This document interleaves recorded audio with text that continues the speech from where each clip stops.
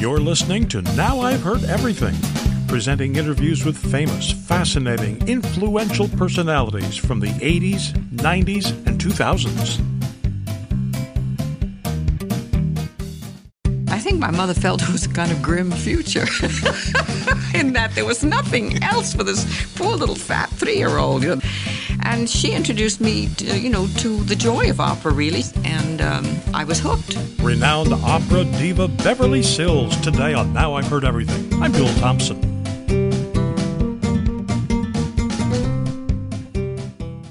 Well, any list of the greatest operatic singers of modern times has to include somewhere near the top Beverly Sills. The statuesque soprano was an audience favorite for decades. Time magazine once featured her on the cover and called her America's Queen of Opera.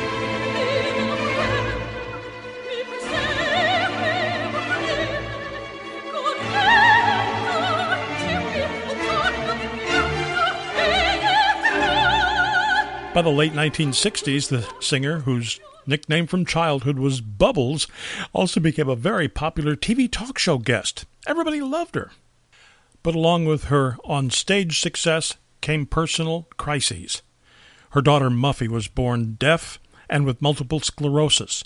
Her son Bucky, born 2 years later, had severe mental disabilities. In 1987, Beverly Sills wrote her autobiography. And that's when I had a chance to meet Bubbles. So here now, from 1987, Beverly Sills. It struck me as I'm reading especially the early chapters of your book. You sound so focused from your earliest years. Did you always know that you wanted to be an opera singer? Yes, I think not just an opera singer, an opera star. Big difference. I mean, opera became a passion and later an obsession with me. There was just nothing else I ever wanted to do. Nothing. I frequently tell the story, to friends who ask that wonderful, what's the first opera you ever saw, and can you remember it?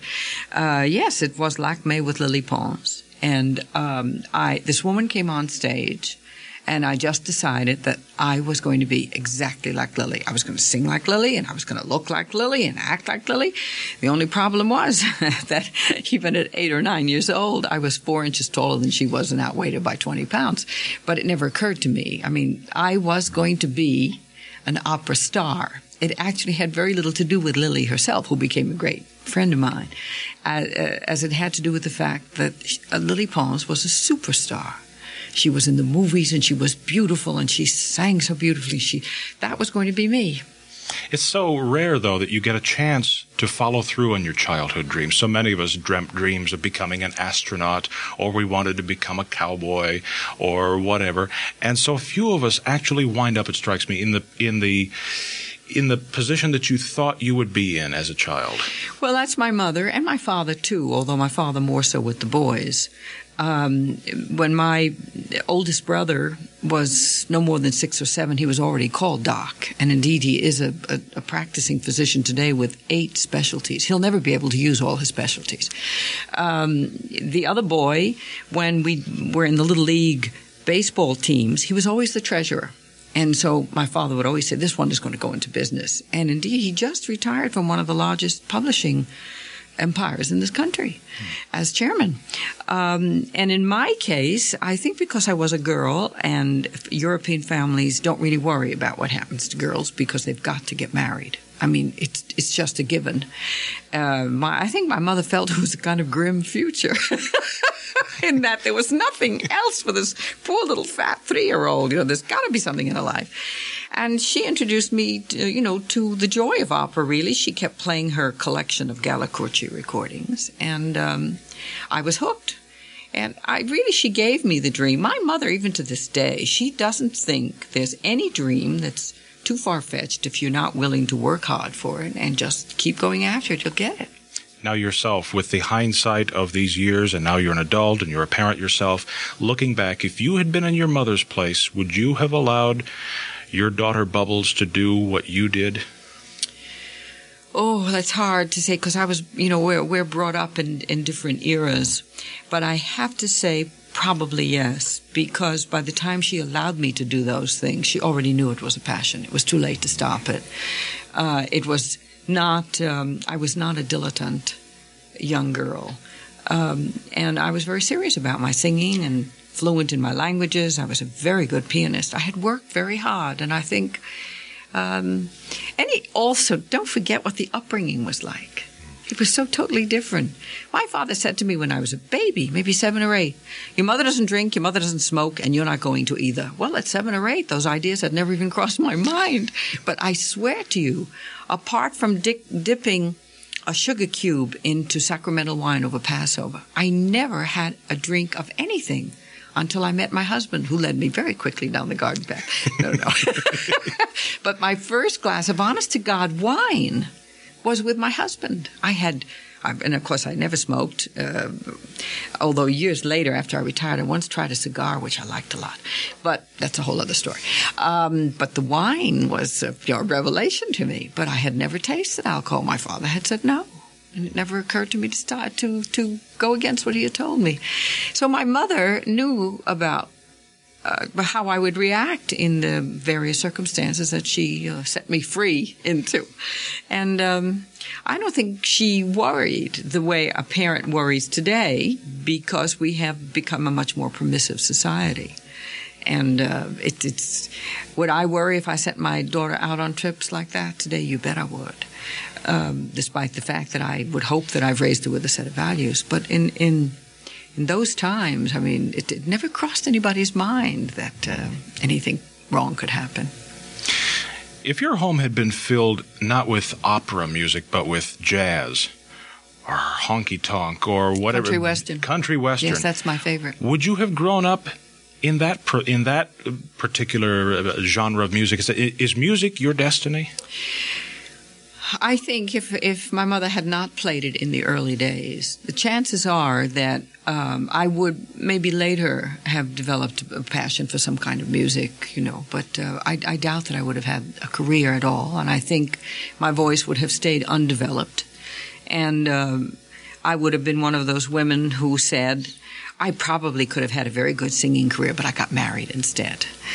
There would be no way for me ever to find out otherwise. We didn't have the kind of money that would give me singing and piano lessons just because we want to finish off our daughter. I mean, it doesn't quite work that way in our family.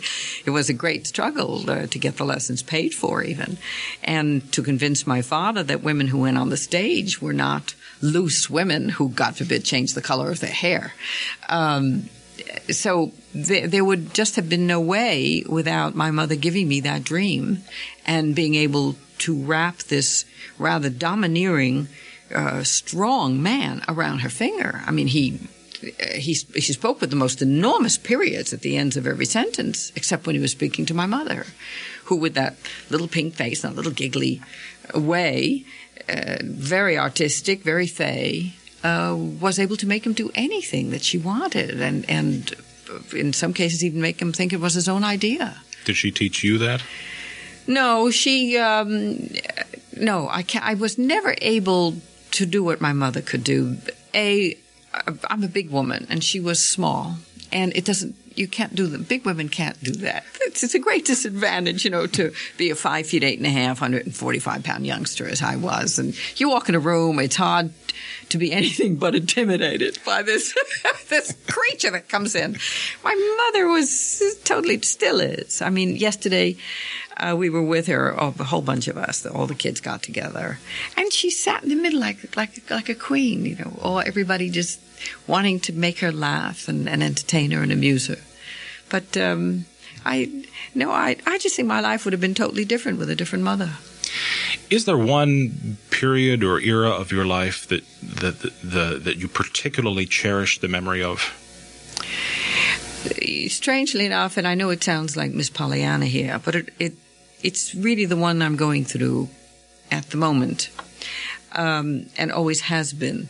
I never can find a better time in my past than the one I'm having at the moment.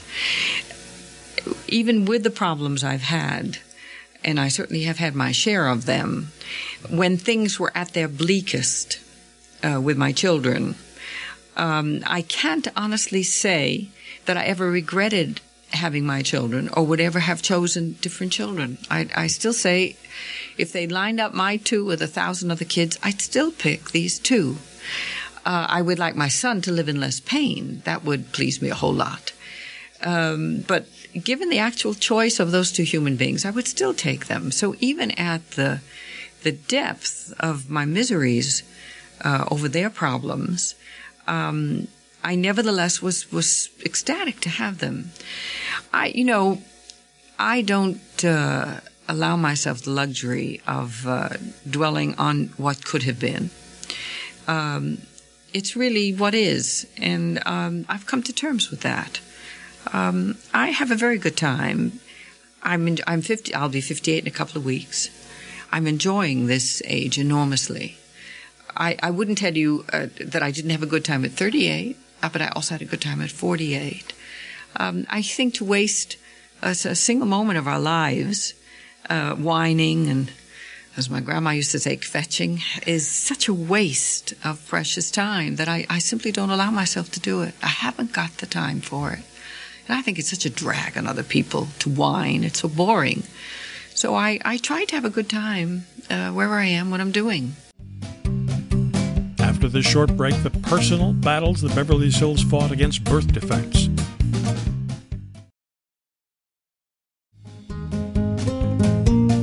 Now back to my 1987 interview with Beverly Sills. Does it ever bother you that your children and whatever troubles and challenges that they may face have become public because you are a public person? Well, it was a choice, really. Years ago, maybe 20 years ago, when my career was really taking off, I was asked by every charitable organization to join them, put my name on their stationery. They don't want my time and my money. They just want my name.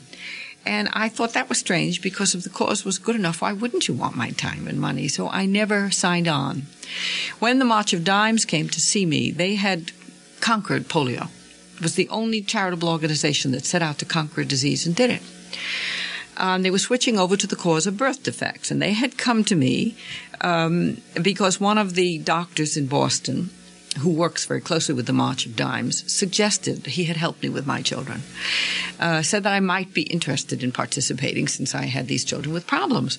And when they came to see me, they made it quite clear from the beginning that they would want my name, my time, my energy, and my money, and really wanted me to take over the national chairmanship, not the honorary chairmanship, but actually traveling for them and speaking to other parents about problems of families and the children themselves with birth defects.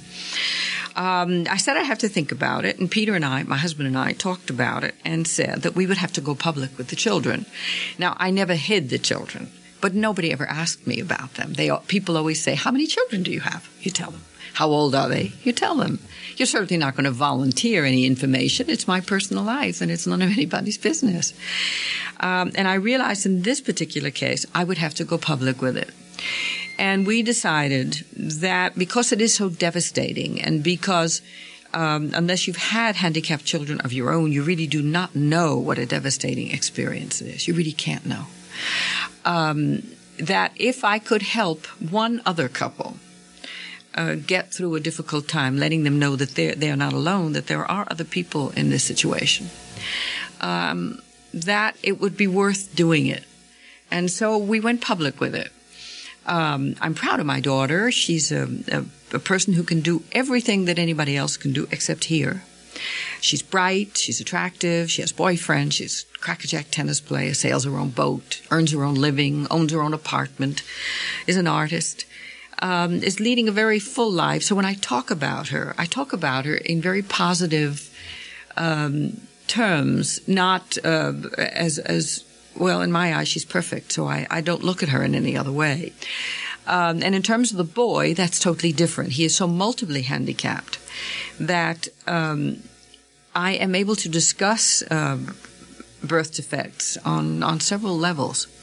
So I try very hard not to let it become maudlin, because it's not a maudlin part of my life. It's a rather inspirational part of my life. The courage of both my children is awesome. And If I can get that message across to other couples who already have children with birth defects, then I'm serving a useful purpose.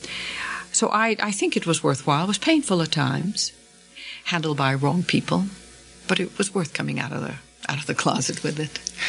One quick question, if I may shift gears just before we close. I'm running out of time real fast. Is America classical music illiterate? Do we as a culture not know enough about classical music, do you think, or is it just my perception? I think we know as much as any European knows. It's a myth that only the Europeans know classical music. We're probably one of the most discerning audiences in the world today. We're the biggest classical record buyers. I think maybe Japan buys more, but the opportunities to attend performances are better here for us. 25 or 30 years ago, this country was a cultural desert.